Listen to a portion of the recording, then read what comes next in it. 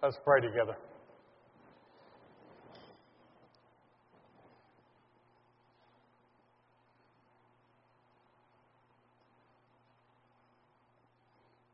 Father, we are told in Scripture that you have given us a new heart. You're the one, dear God, who has provided for us, who's met our every need, who's influenced our life moment by moment, day by day. You're the one, dear God, who has graced us with people to love and people to be loved by. You're the one, dear God, who has promised to be with us all the days of our life. And one day, at an appointed moment in history that you have set,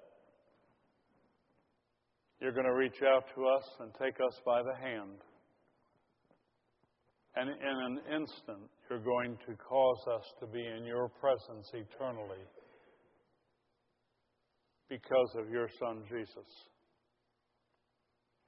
What you have done for us through Jesus could happen no other way. We are a sinful people who have been saved through his atoning death. Thank you, dear God, for the grace that you've shown us. Thank you for the knowledge that you have blotted out all of our sins from your mind and from your memory, and that Jesus has taken all of those upon himself. What a loving Father, to provide for his children the way you have provided for us. Father, I would be remiss if I didn't remember the fact that many of us,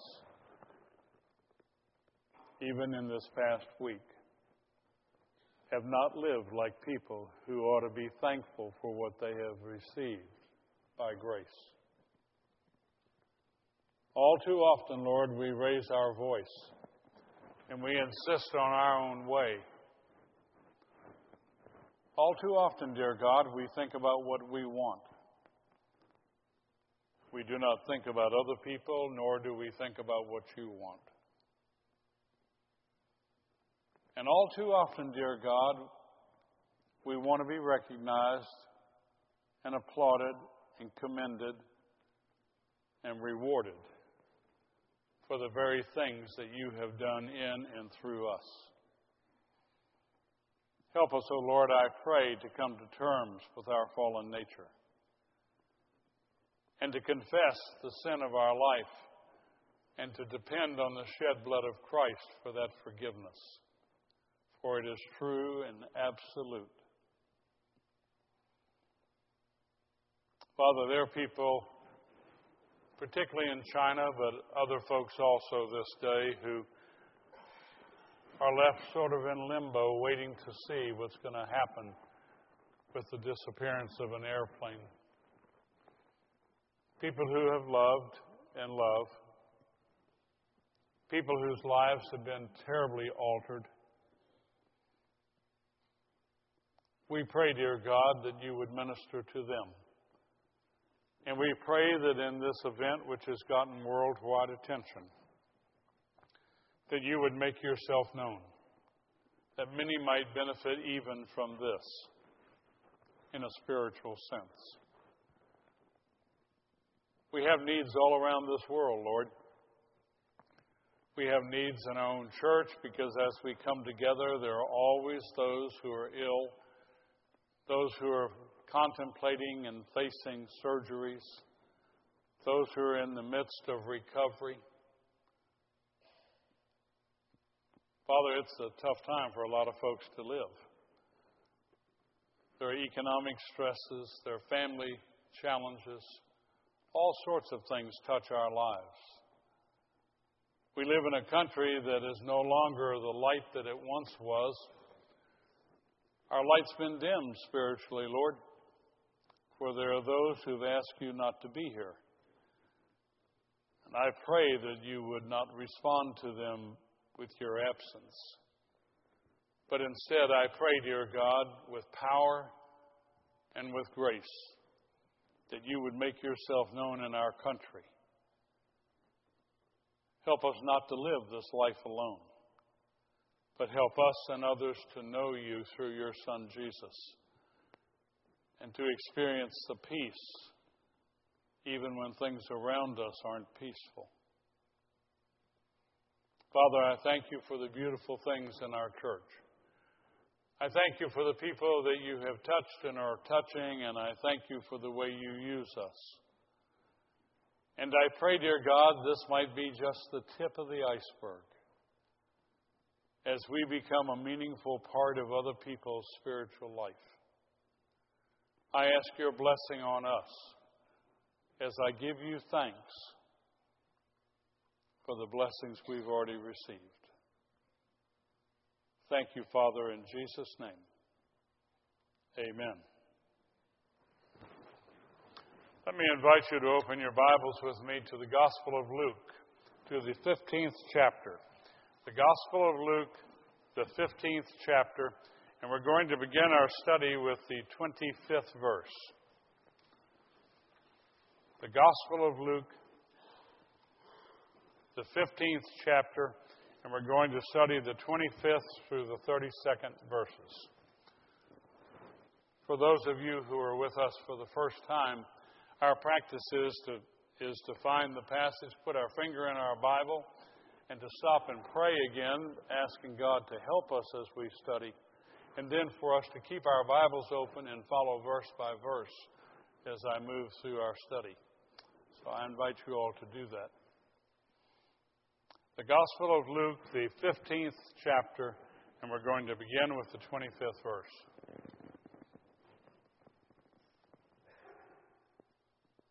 Let's ask the Lord to help us. Father, with our hands empty, we come to you. You've given us an education. You've given us rational minds. There are a lot of things we can do with those gifts, Lord, but we can't penetrate your word with just those gifts. For we need the Holy Spirit that dwells in us as believers to become active and to help us get in touch with what you have said to all these generations that have already passed. Now it's our turn, Lord.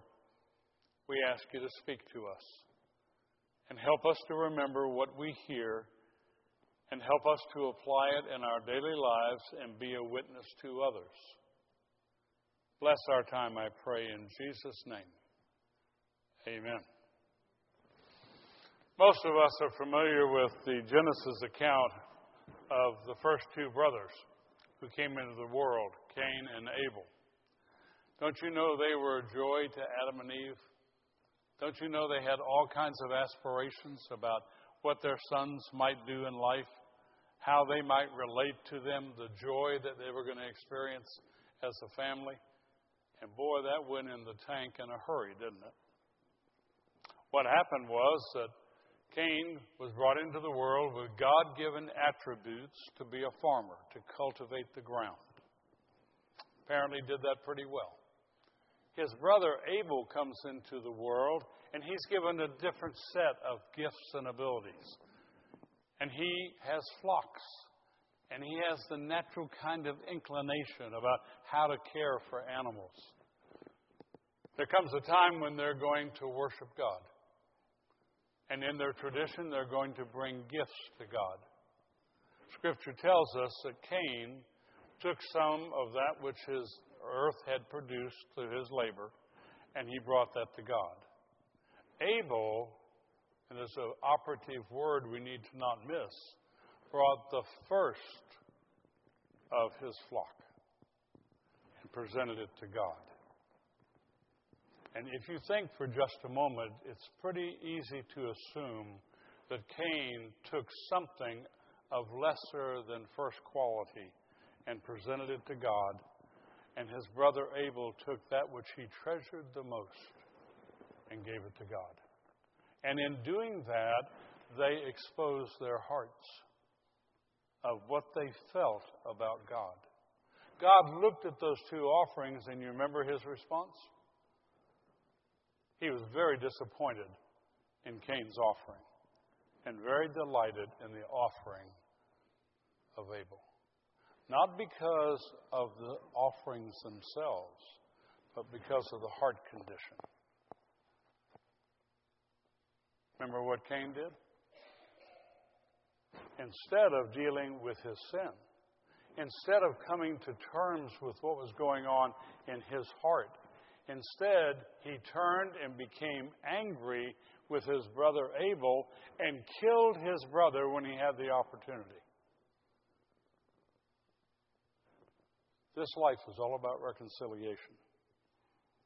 This life is all about us coming to terms with the fact that we're not perfect people, that we have offended God, and that what we need to do is be reconciled through Jesus Christ to God and to be reconciled to each other. And in that biblical example, we see the failure of Cain to be reconciled to either God or to his brother. And the way he did it is he sidestepped that responsibility, blamed it on somebody else, got angry, and allowed his anger to become a sin. Our passage today, the second part of the prodigal son, deals with exactly that same concept. Condition of heart, rebellion against God, and in some ways, lack of reconciliation. I want you to follow along as I read. And I invite you to listen very carefully because God is about to speak to us. I'm reading from the Gospel of Luke, the 15th chapter, starting with the 25th verse. Now his older son was in the field, and when he came and approached the house, he heard music and dancing. And he summoned one of the servants and began inquiring what these things could be. And he said to him, "Your brother has come, and your father has killed the fatted calf because he has received him back safe and sound." But he became angry and was not willing to go in, and his father came out and began pleading with him. But he answered and said to his father, "Look, for so many years I have been serving you, and I have never neglected a command of yours, and yet you have never given me a young goat, so that I might celebrate with my friends. But when this son of yours came, he who devoured your wealth with prostitutes, you killed the fatted calf for him." And he said to him, "Son, you have always been with me, and all that is mine is yours. But we have had to celebrate and rejoice. For this brother of yours was dead and has begun to live, and was lost and has been found." May God add his blessing to the reading of his word.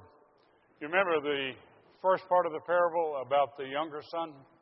The younger son found himself with a desire in his heart to do what some of you have done, and too often most of us have done. Wanted to go somewhere he wasn't supposed to go, wanted to do something he wasn't supposed to do, and became determined to do it. So he sat down and thought of how he could do that, and he came up with a really clever plan. He went to his father, who was a loving father, and he said, "Father, what I want you to do is I want you to go ahead and divide the estate now.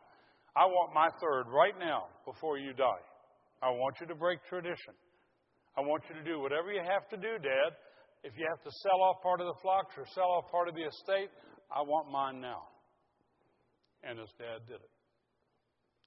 And immediately he gathered together his earthly goods with no intention of ever coming back home. And he leaves. He goes to a faraway country where there's no accountability. And there he begins to do all of the things he had dreamed about. All of the things that would displease God. His brother said he wasted his money on prostitutes. What he did is he became involved in the world, not in the things of God, and he used up that third of the estate. And then God allowed a famine to come on the land where he was. Isn't that bad luck? That's a joke. Isn't it? How God uses all things to work his purpose out. And the younger brother comes to his senses. He realizes, as he looks at the pods that are being fed to the swine, that he is so destitute he would like to eat them. And as he comes to his senses, he knows he can go home. He knows his father's going to be waiting, a forgiving and compassionate father. And the younger brother goes back home. As he approaches the house, you remember what his dad did? His dad didn't sit on the front porch and say, now I'm going to get to tell you, I told you so. Instead, what's he do? He runs down the road and meets his son and throws his arms around him. And the very gesture says, I forgive you and I love you. And you're reconciled. And the younger brother, the youngest son, comes back home. That's where our passage picks up today. And if you look at verses 25 through 27, you'll see the older son's inquiry. The older son is out in a field working.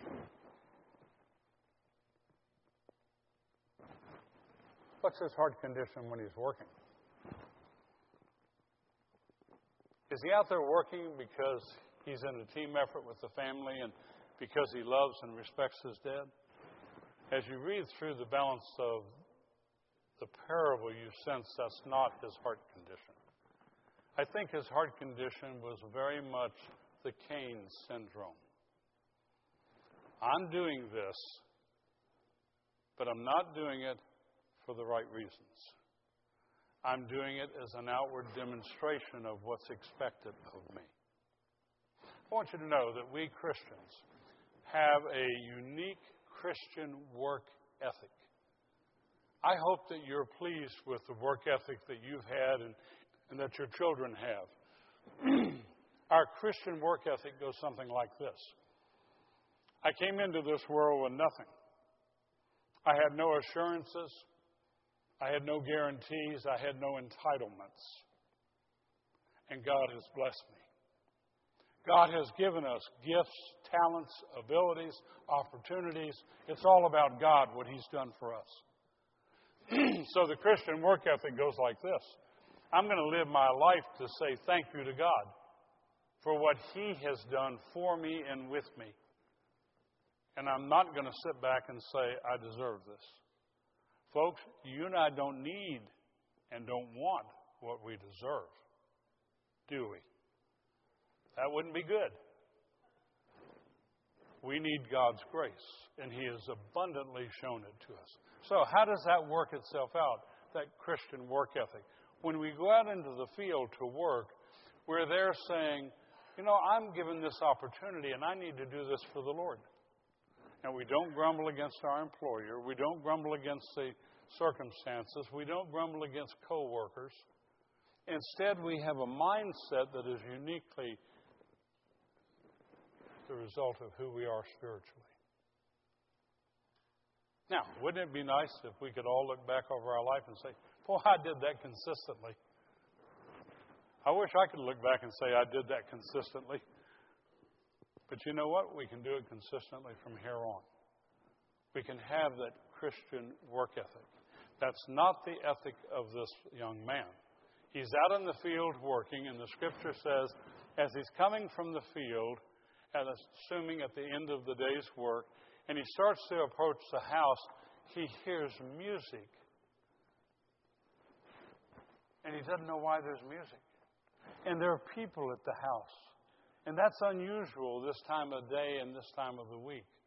So he calls a servant and he says to the servant, come tell me what's going on at the house.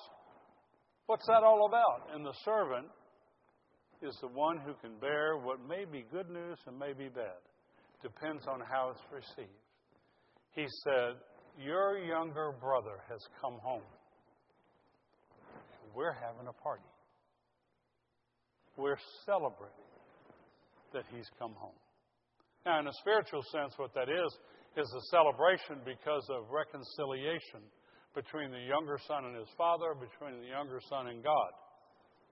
In a human sense, if the older brother were walking in the Spirit of God, he would start to celebrate also. He'd say, isn't that wonderful? My younger brother's come to terms with this, has repented, and now he's come home. That's not his response. His response is very much like Cain's response.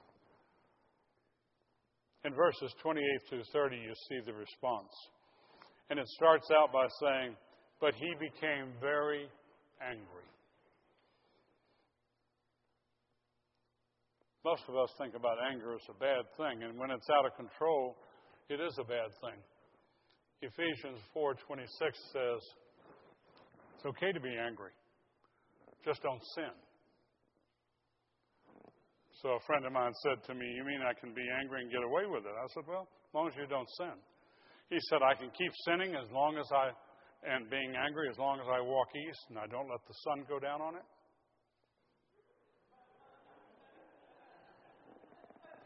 And I said, no, that's not how 4:26 works its way out.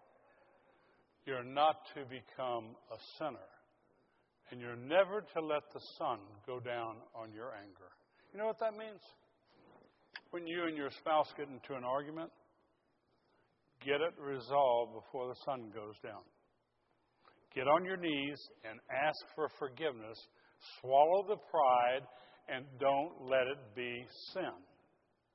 When you start thinking about somebody who's done you wrong, and they very well may have done so, don't stay angry at them overnight, because the next morning you're going to get up and you're going to be angry at them, and you're not going to be able to remember why. And the next day it compounds itself until the relationship is actually broken wide open. So when Paul speaks to the Ephesians, he says, don't let that sun go down on your anger. You know, God got angry. It was a righteous kind of anger. It wasn't a sinful anger. You and I have a right to get angry about some things that are going on in our country. The demise of the family. We ought to have a real anger about that, which would motivate us to become spokesmen to try to do something to change that. We ought to be angry about some of the sin that is absolutely destroying people in our families and people that we know. And that anger ought to cause us to get involved, to be proactive. So, you see, there's a reason why anger can be good. It doesn't have to always be sinful. So, here comes this brother. He's not got righteous anger in him. He's got a sinful kind of anger. And the scripture simply says, but he became angry, and he wasn't willing to go in. He starts to act on that anger. That anger starts to control who he is and how he feels. And what does his dad do? His dad puts his own pride aside. He loves his son. He goes out of the house and he starts to plead earnestly and say to his son, reconsider what you're thinking and reconsider how you feel and reconsider what you're doing. And come on into the house and join the party. Come into the house and celebrate with us. An attitude. I have a friend, he's with the Lord today, who was a deacon in a former church. And Jim, who was a reformed alcoholic, used to say every now and then, you know, if we could get over having stinking thinking, life would be so much better. You understand what he meant? Sometimes we entertain thoughts that we shouldn't entertain. Sometimes we start to think about stuff we shouldn't have in our head.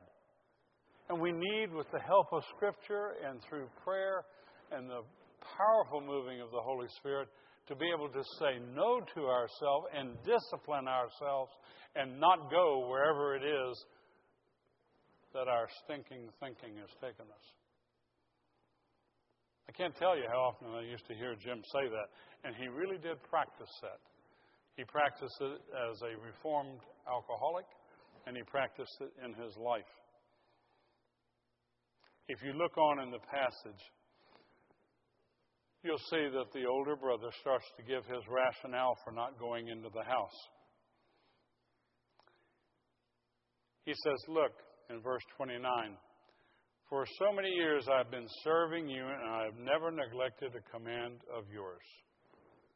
He's saying, Dad, I'm a righteous guy. I've done it right. And then he says, and yet you've never given me even a young goat, let alone the fatted calf. What's happening there, very simply, is he's saying, I don't deserve not to be honored. See where his thinking is taking him? And you ought to have a party for me, and you haven't done it. And you can hear the resentment in the older son, just kind of oozing out.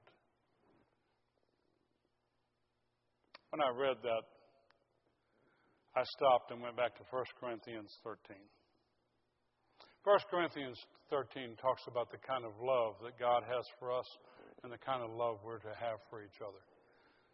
It's not the word eros that is translated love. It's not a self-serving kind of love that Paul talks about in 1 Corinthians 13.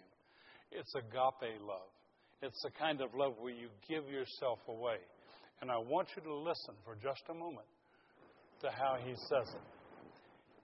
He says to us, love is patient. You all know what that word means? Have you ever prayed for patience? That's not something I do often. Love is patient. Love is kind and is not jealous. Love does not brag and is not arrogant. Wouldn't the older son have done well to have heard these words? Does not act unbecomingly. It does not seek its own. Is not provoked. Does not take into account a wrong suffered. Does not rejoice in unrighteousness, but rejoices in the truth. Love bears all things, believes all things, hopes all things, endures all things. You know what Paul just said? In contrast, he said, if you do what I'm telling you, you'll be able to love other people and you'll find joy in loving them. But if you don't do these things, if you are jealous, if you're keeping account of evils, if you can recite the evil someone has done you, if you are not living the way God wants you to live and thinking the way God wants you to think, the effect is not just on your relationship with the other person, it's on you. What happens is agape love, that potential is squeezed out of you. And you can't love the way God wants us to love. The older brother had been thinking and living about eros kind of love, self-serving, not about agape. And from his behavior, you can start to sense that agape love has just been squeezed out of him. Verses 31 and 32, you see the father's response. And he says it very succinctly. He said, son. That word speaks volumes. He's saying, you're my son. You're the one who's part of me. You're an extension of me. That will never change. He's saying, I love you just with the word son.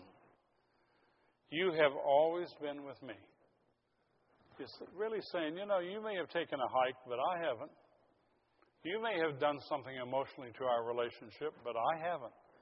I have always been there for you. I have always loved you. And all that is mine is yours. He's saying, son, this place belongs to you. When I die, it's all yours. Because you're my son. You're my eldest son, so you get 2/3 of the estate.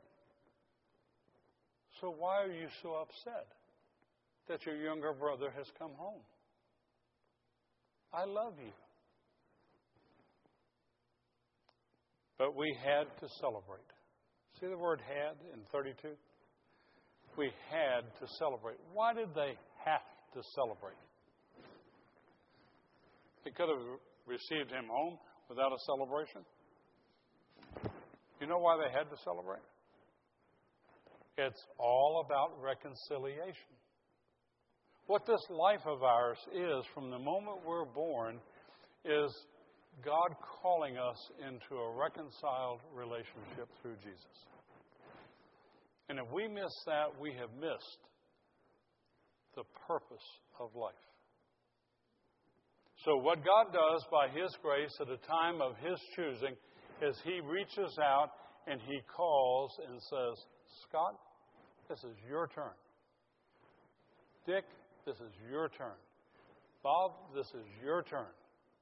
And He flips all the right switches in us through the power of His Holy Spirit. He gives us a yearning for a relationship, and we who could have cared less begin to care more and more. And we want that relationship. Folks, if you have that urge and have not responded, I encourage you before you leave this place today to say yes to Jesus and invite Him to be your Savior, knowing that through His shed blood, through His sacrificial death on a cross, that you are a forgiven people. And as forgiven people, you have a place in heaven. Know that He was raised from the dead and that you and I are heirs. We're part of the family. We've been adopted in. And because of His resurrection, you and I are going to be raised from the dead to live eternally. It's all about being reconciled to God. And as people who are reconciled to God, Paul tells us we've been given the ministry of reconciliation. It's more than important than anything else we do.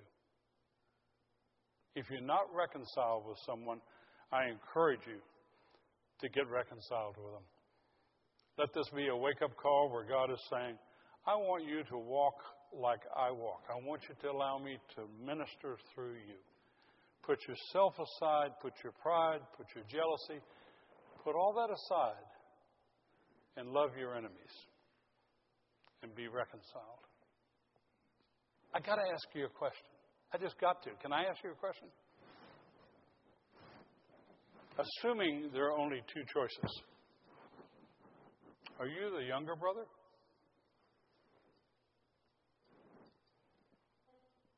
Are you the older brother?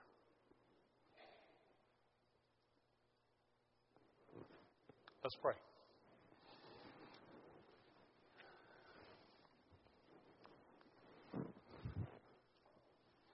Father, I ask very humbly at the beginning that you would bless your word as it came to us, that it would penetrate our hearts and we'd take it home and live it out. Thank you for being with us. Thank you for speaking to us. Thank you for loving us, Lord. And thank you for allowing us now to walk in the Spirit as we leave this place. In Jesus' name, amen. Let's stand together.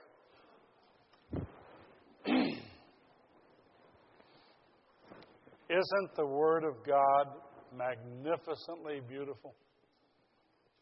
I hope you get as excited over it as I do. And I hope it just finds a place to reside in your heart. And I pray that you'll let it express itself in lieu of stinking thinking. Okay? God bless you and God keep you, my friends. May His face shine on you. May you walk and talk and allow Him to be an influence in everything you do this week. In the name of the Father, and the Son, and the Holy Spirit.